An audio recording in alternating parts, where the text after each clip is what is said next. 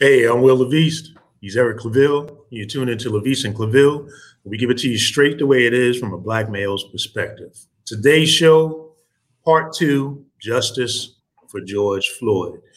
This week, again, in the second week of the trial, has been more emotional, riveting testimony, powerful testimony from witnesses, also law enforcement and medical experts. One of the training officers, Johnny Murcell, I believe his name is, actually testified that George Floyd continuing to have his knee on the neck,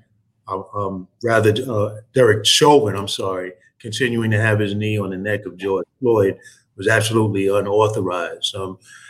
Eric, as attorney, man, I mean, what do you think of how the prosecution, the direction that they go in the case that they're building so far? What's your thoughts?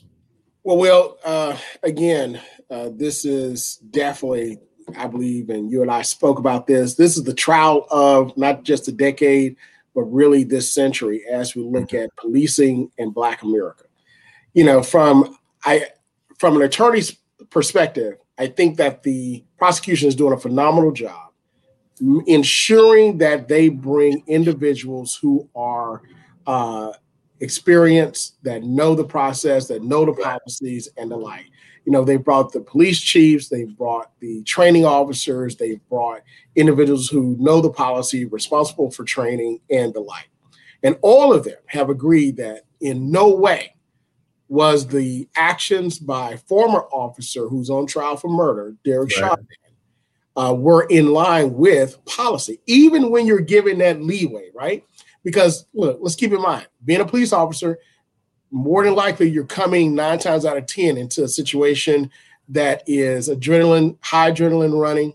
It's a situation that's chaotic. It's a situation where you got 2 people or multiple people don't agree, right? So, so we're still acknowledging that you don't call the police just to say, hey, have a coffee and a donut with me. I just wanted to say hello. Yeah, I mean, because their training is about coming into situations like that and being able to de-escalate. So they're not like a regular citizen like you or I coming into a situation, high stress, don't have the training of being able to come into the situation and resolve it and cool it down. That's what we expect and we call them, and they're trained to do it. And all of the testimony so far is saying that Derek Chauvin failed miserably. Absolutely. All of that. Absolutely. And also keep in mind, as a former soldier myself, even in war, we were trained that when you go in, there are certain things that you cannot do. Right. So you even have to de-escalate in a situation of wartime where you have bombs, you have bullets, you have persons dying all around you, and you're attacking the enemy, but still there are certain things that you can and cannot do. So in this situation, they showed where, and we didn't even see this part on the camera, but they even showed where he was using a pain technique where it's a pain submission. So not only was his knee in the neck of George Floyd cutting off his airflow, you also had the former officer Derek Chauvin, twisting or putting his finger into his palm, causing pain and tightening the handcuffs. So essentially, he was torturing him at this point. I mean, again, police are supposed to come into a situation. They're supposed to gain control of the situation. And like some of the testimony that came forth was, once the situation is controlled, once a person is cuffed, then it's the job of the police officer to de-escalate and actually treat the suspect as if the person is in your care. Again, this is not the same as a typical citizen. You think, I got somebody under control and I'm just trying to keep them under control. I'm not worried about the fact that they are in my care. But as a police officer, you're arrested, you're in the care of the police officer. So when you say he was actually applying pain to this man who was cuffed and can't resist at this manner, and there's more than one officer, he was now in the mode of he's inflicting torture. He's like, I'm going to teach you a lesson. I mean, and this goes to the core of how in the Black community and Black and brown communities, how we often feel that we are being policed. It's not that we're being treated as if we're in the care of officers and that a situation is being de-escalated. But there's this extra element of, I'm going to teach you a lesson. I'm going to be judge and jury here on the street. I'm going to teach you a lesson. Right? I mean, it goes to the core of the case. Absolutely. And Will, you're exactly right. Because now, you are now have the responsibility, meaning the officer, in order to not just de-escalate, but treat that person as with respect and with care so that you don't harm them any further or cause them to harm anyone. And everyone saw. I mean, your eyes can't lie to you, Will. George Floyd was no threat to anybody. As a matter of fact, he was pleading to please let him up. He was begging that he was dying. He was begging for his mother. He was saying, I can't breathe. I can't breathe. I can't breathe. At this point, and also in the body cam, you saw the other officers that were on him initially. They even got up and then went to Derek Chauvin and said, maybe we should let him up. And he said, no, we're going to keep him here in this position. Now, keep in mind, when you're looking at Derek Chauvin, and I go back and I look at his face. How cavalier he was, how he was kind of thumbing his nose up at everyone else. Now, if George Floyd was such a big threat, then why is your hand in your pocket and the other is on your thigh? Right. I mean, it goes to, again, hand in pocket, putting even more pressure, more weight, because he's not bracing himself with his hands on the ground, on hands on the car. So it kind of shows this extra, I'm going to teach you a lesson. How dare you resist me? How dare you not submit to me? How dare you question my authority over you? And these are the things I think people have to realize and understand. And I think that this whole case is really bringing to the fore that policing in the Black community, Black and Brown communities, is not often felt that it's about protecting and serving and care. It's about teaching a lesson. It's about maintaining control. It's about keeping you down. And in this case, we see Chauvin literally keeping George Floyd down to the point of sucking the life out of him. And one of the things that came out in the testimony is that Chauvin was regularly trained on doing CPR, regularly trained. Again, from an officer's perspective, once the situation is under control, now you are supposed to be administering care, not administering a lesson, not administering, I'm going to teach you, how to submit, right. But you're supposed to be administering care at this point, because your goal is you arrested the person because you think that they're allegedly committed a crime. So your job is to build a case against them to properly administer them and have them receive justice or due process for the crime. So it's just interesting the way that this is playing out, and you're seeing this extra angle here of dehumanizing people, which is at the core of what Black and Brown people have been complaining about when it comes to policing in the communities, for generations. Absolutely. And then even outside this trial, we talked about initially how this particular trial has sparked a reckoning with social justice, and more specifically, as it relates to the treatment of Black people by the white establishment and what we call systematic racism.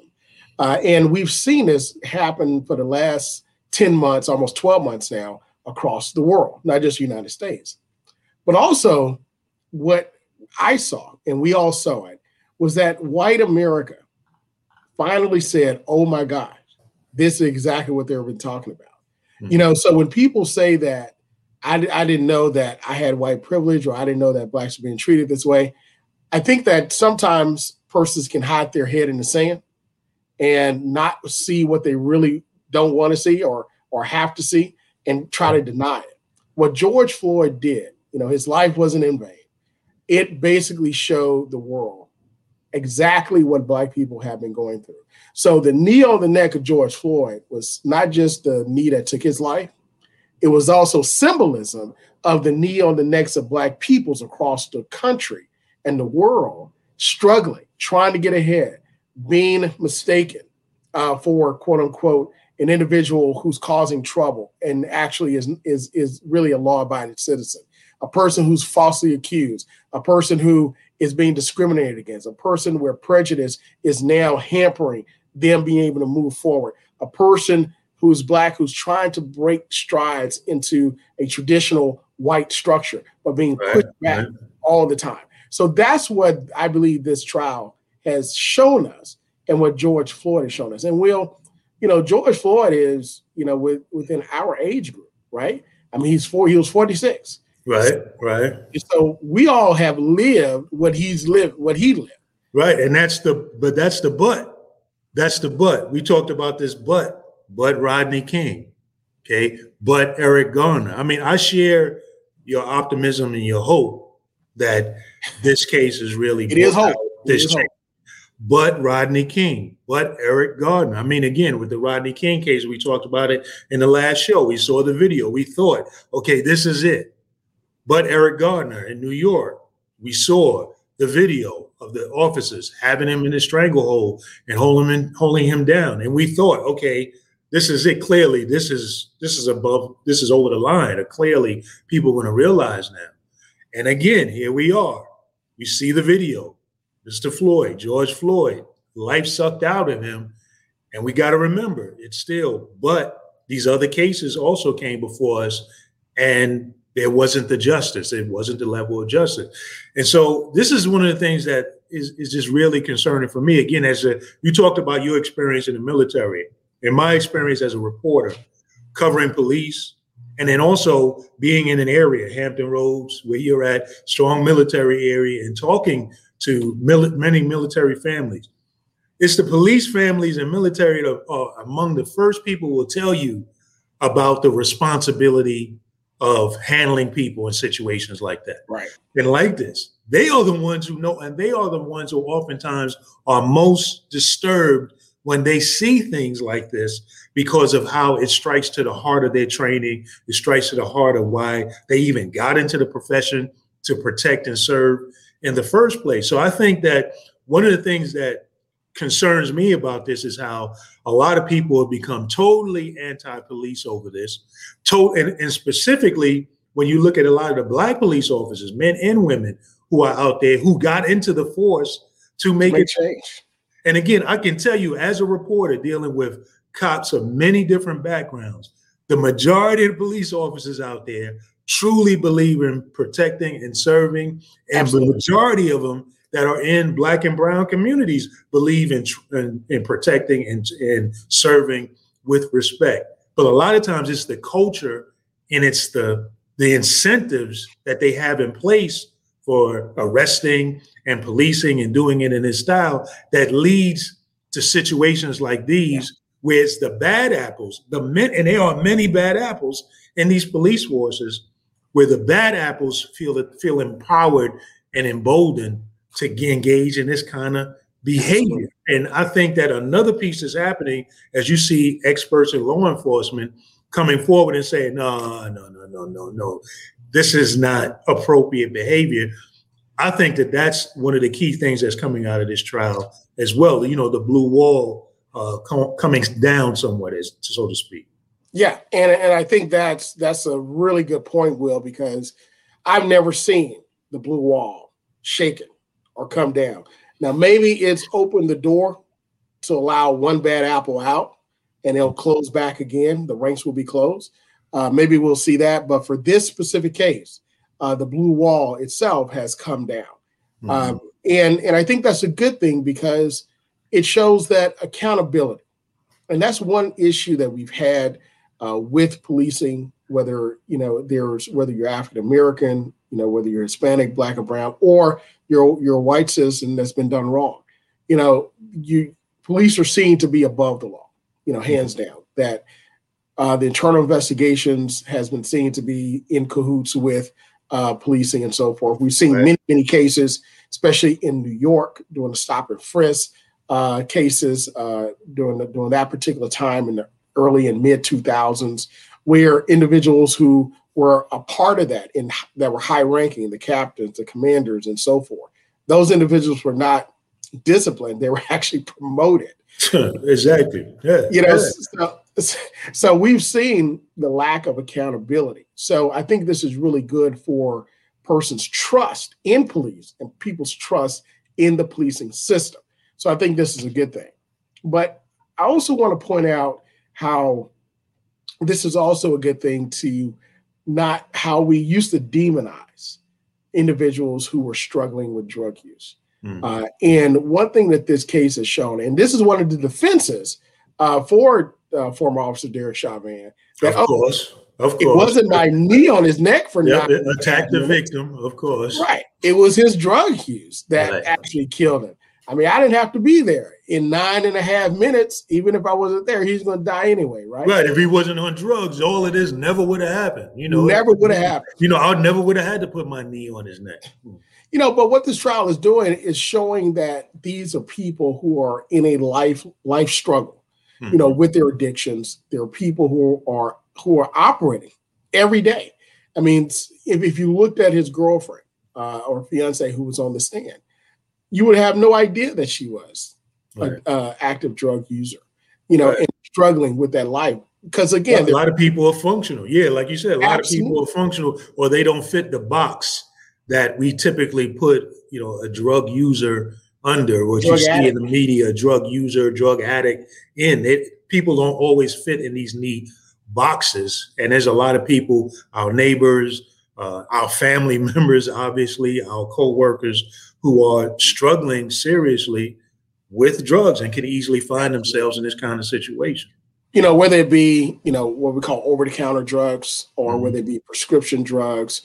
We also saw this play out in majority white society with the prescription opioid abuse. Right. So now I think there's more sympathy for people who are struggling every day with this addiction. And, hopefully there'll be more policy that comes down, more help for people, more PSAs for individuals not to find alternatives to deal with their hurt, with their pain, with their struggles, with their depression, with their mental health, so they won't have to get on these drugs. But nevertheless, I think that it was a good thing that we do show this, in trial, and, unfortunately, the defense is going to try to spin it. They're going to try to spin it and say that it was his drug use. But I think that what this trial has done is given humanity and not humiliation to people who are struggling and addicting. And some win, some do not. But ultimately, they need support as well. And go ahead, finish your thing. No, I was just going to say they do need support, but we have to ensure that this just isn't a fleeting moment, but rather that this becomes a standard where we humanize people and not humiliate them in everyday life. Well, that's the challenge that I have, the cautious optimistic hope is that we've still had cases like these before where we thought that there would be more empathy, there would be more understanding, there would actually be change, because you're right. Police officers are not equipped and often trained to deal with these kinds of issues, these kinds of drug related issues or social issues. And so they come upon situations like this, not trained for it, and throw everybody into the same box, everybody into the same group. And again, especially when it comes to Black and brown communities, it becomes so easy to just dehumanize. You're already indoctrinated into not believing that these folks are human beings worthy of respect, worthy of mutuality, of human dignity. So it becomes real easy. And then again, think and understand that police officers are emboldened legally, are the only people who have the ability to just take away your freedom. The president of the United States can't even take away your freedom. The least police officer by law, because we are a nation of laws and having to get a situation under control, has the right to take away your freedom. And so when we give people these types of authority, we've got to make sure that they are trained, that they are equipped, that they had the right mindset to be able to treat all citizens with respect. So you look at, for example, Eric Garner, the parallel between Eric Garner's case in Staten Island, New York, and George Floyd. What were they initially being stopped about? Eric Garner's being stopped about selling loose cigarettes, maybe allegedly illegally selling loose cigarettes. Eric Garner's being stopped about allegedly passing on an illegal, a counterfeit $20 bill. Oh, George Floyd. I mean, I'm sorry. Yeah, thanks. George Floyd. Please.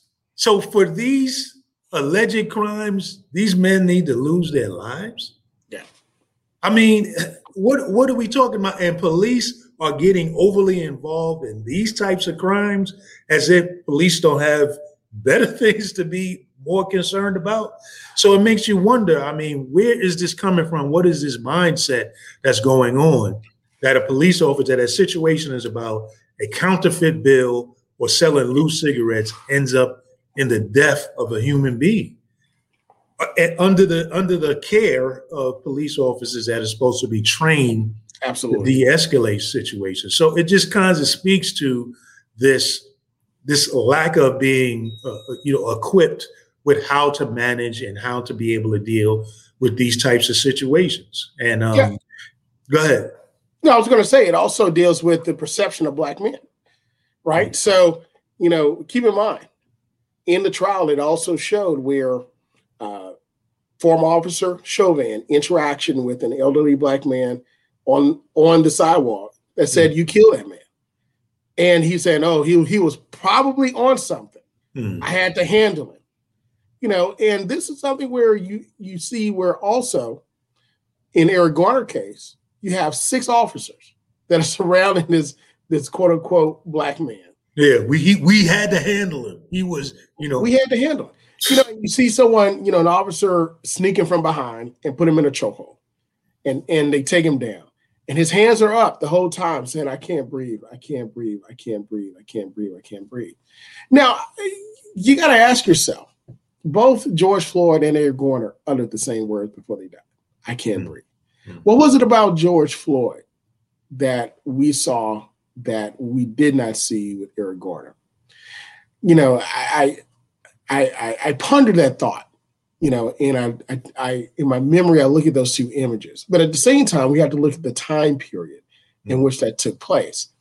The time period in which this took place, Eric Garner, I believe President Obama was president. Maybe there was a backlash for African-American upward mobility and reaching points of success. Of course, we also had the Trayvon Martin case that happened during that time period, Michael Brown.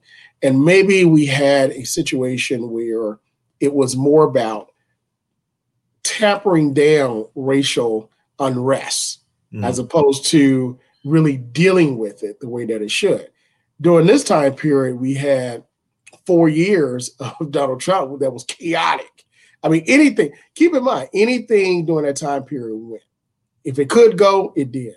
So I think America was more apt to protest, more apt to speak out against injustices, because we saw injustices every single day from the highest office in the land, from white actors, from the Unite the Right here in Charlottesville, to attempted kidnapping of elected officials by individuals in various states. Michigan, they wanted to do kidnapping in Virginia and other places.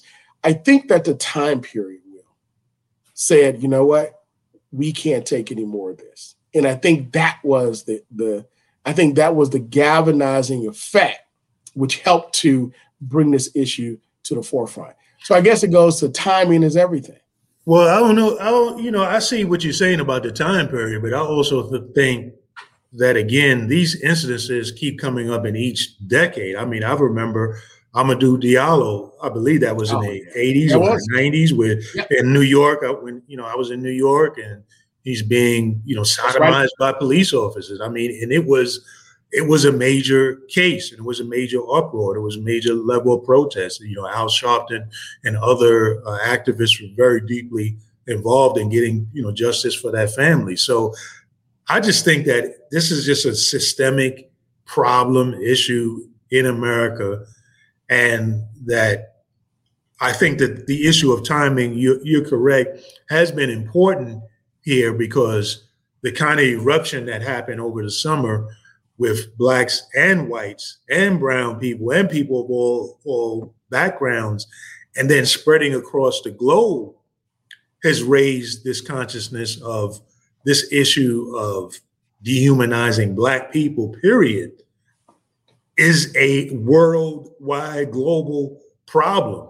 And I think that, so to that extent I think timing is very important, but I think that we've got to remember that these incidences, these tragedies have continued to happen decade after decade, after decade. And there has to be something done about the culture of policing, because I think that is much of where these particular confrontations that happen with police are coming from. The culture, and we've talked about this on previous shows, of how even policing began, from the slave the slave patrols, yep. Coming up through the current generation, coming through the LA, and the recruitment of whites from the South to come to LA to keep these Black and brown communities in place, and that kind of policing method being nationalized, as well as you can pick other major centers, New York, Chicago, where that kind of policing has been part of the history of these cities from the very beginning.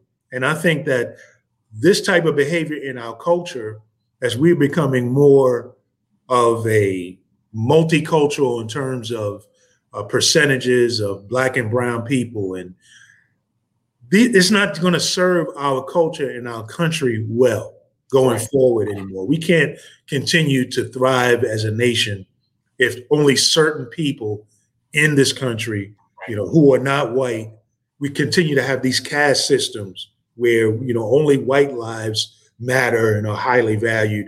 Black lives don't matter. Indigenous people lives don't matter. We can't continue to thrive as a nation with this caste system that does not serve us well. And my hope is that it's through these kinds of trials, these kinds of situations, that the change will come that will help us lead towards being a better nation. Absolutely. And Will, I love your optimism. I think it's going to be a struggle with that. But you love my optimism now. I still see that as being a standard that's going to be fought against, because when you live with a certain standard for almost a millennium, we're not talking about a few weeks, a few days, a few months, a few years. We're talking about almost 1,000 years. This has been the standard. So it's not going to go away overnight. You're not going to pass a piece of public policy and it happens. But I think it begins with education. You mentioned Native people. What European colonialism did to the world. And I started to look at this, and I haven't seen any research written on it, but I think it should be, how European colonialism really changed the world. Keep in mind, European colonialism touched every single country except mainland China. It basically ravaged, destroyed Native peoples. European nations took over countries, lands, and still to this day, when we talk about the passing of Prince Philip, the husband of Queen Elizabeth II, his lands and inheritance goes back to 1399. Because he was in line to be Prince of Greece and also Denmark because of his father. So royalty married royalty, but their lands went all the way back, almost 800 years. So somebody's going to get that. But how did it happen, right? So, I believe that this is something that's going to happen. It starts with education. And you mentioned, you forgot to mention one of the most important figures in modern day policing, and that's August Vollmer. From New Orleans, born in 1876, first police chief of Berkeley, California, died in 1955 in Berkeley, California. He actually wrote the book on modern policing and really helped to create the field of criminal justice. And in that will, he stated, he found in his different tests that you could, against people who were poor, people who were not white, people who were immigrants, and people who didn't have access, you can go harder on them in interrogation and pretty much skate the rules a bit to get the job accomplished. But you couldn't do that with individuals who were white in society and also had access and basically had resources. So even in this particular creation of criminal justice and policing, in our academies, which was taught for years. August Vollmer is a figure in criminal justice. That's where, we start that when we create these police departments. But it begins with education.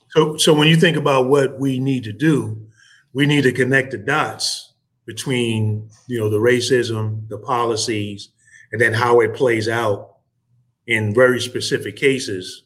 Absolutely. Like what we've seen happen with George Floyd, that they're not things that are just divorced from each other, right, or something that just happened so many years ago.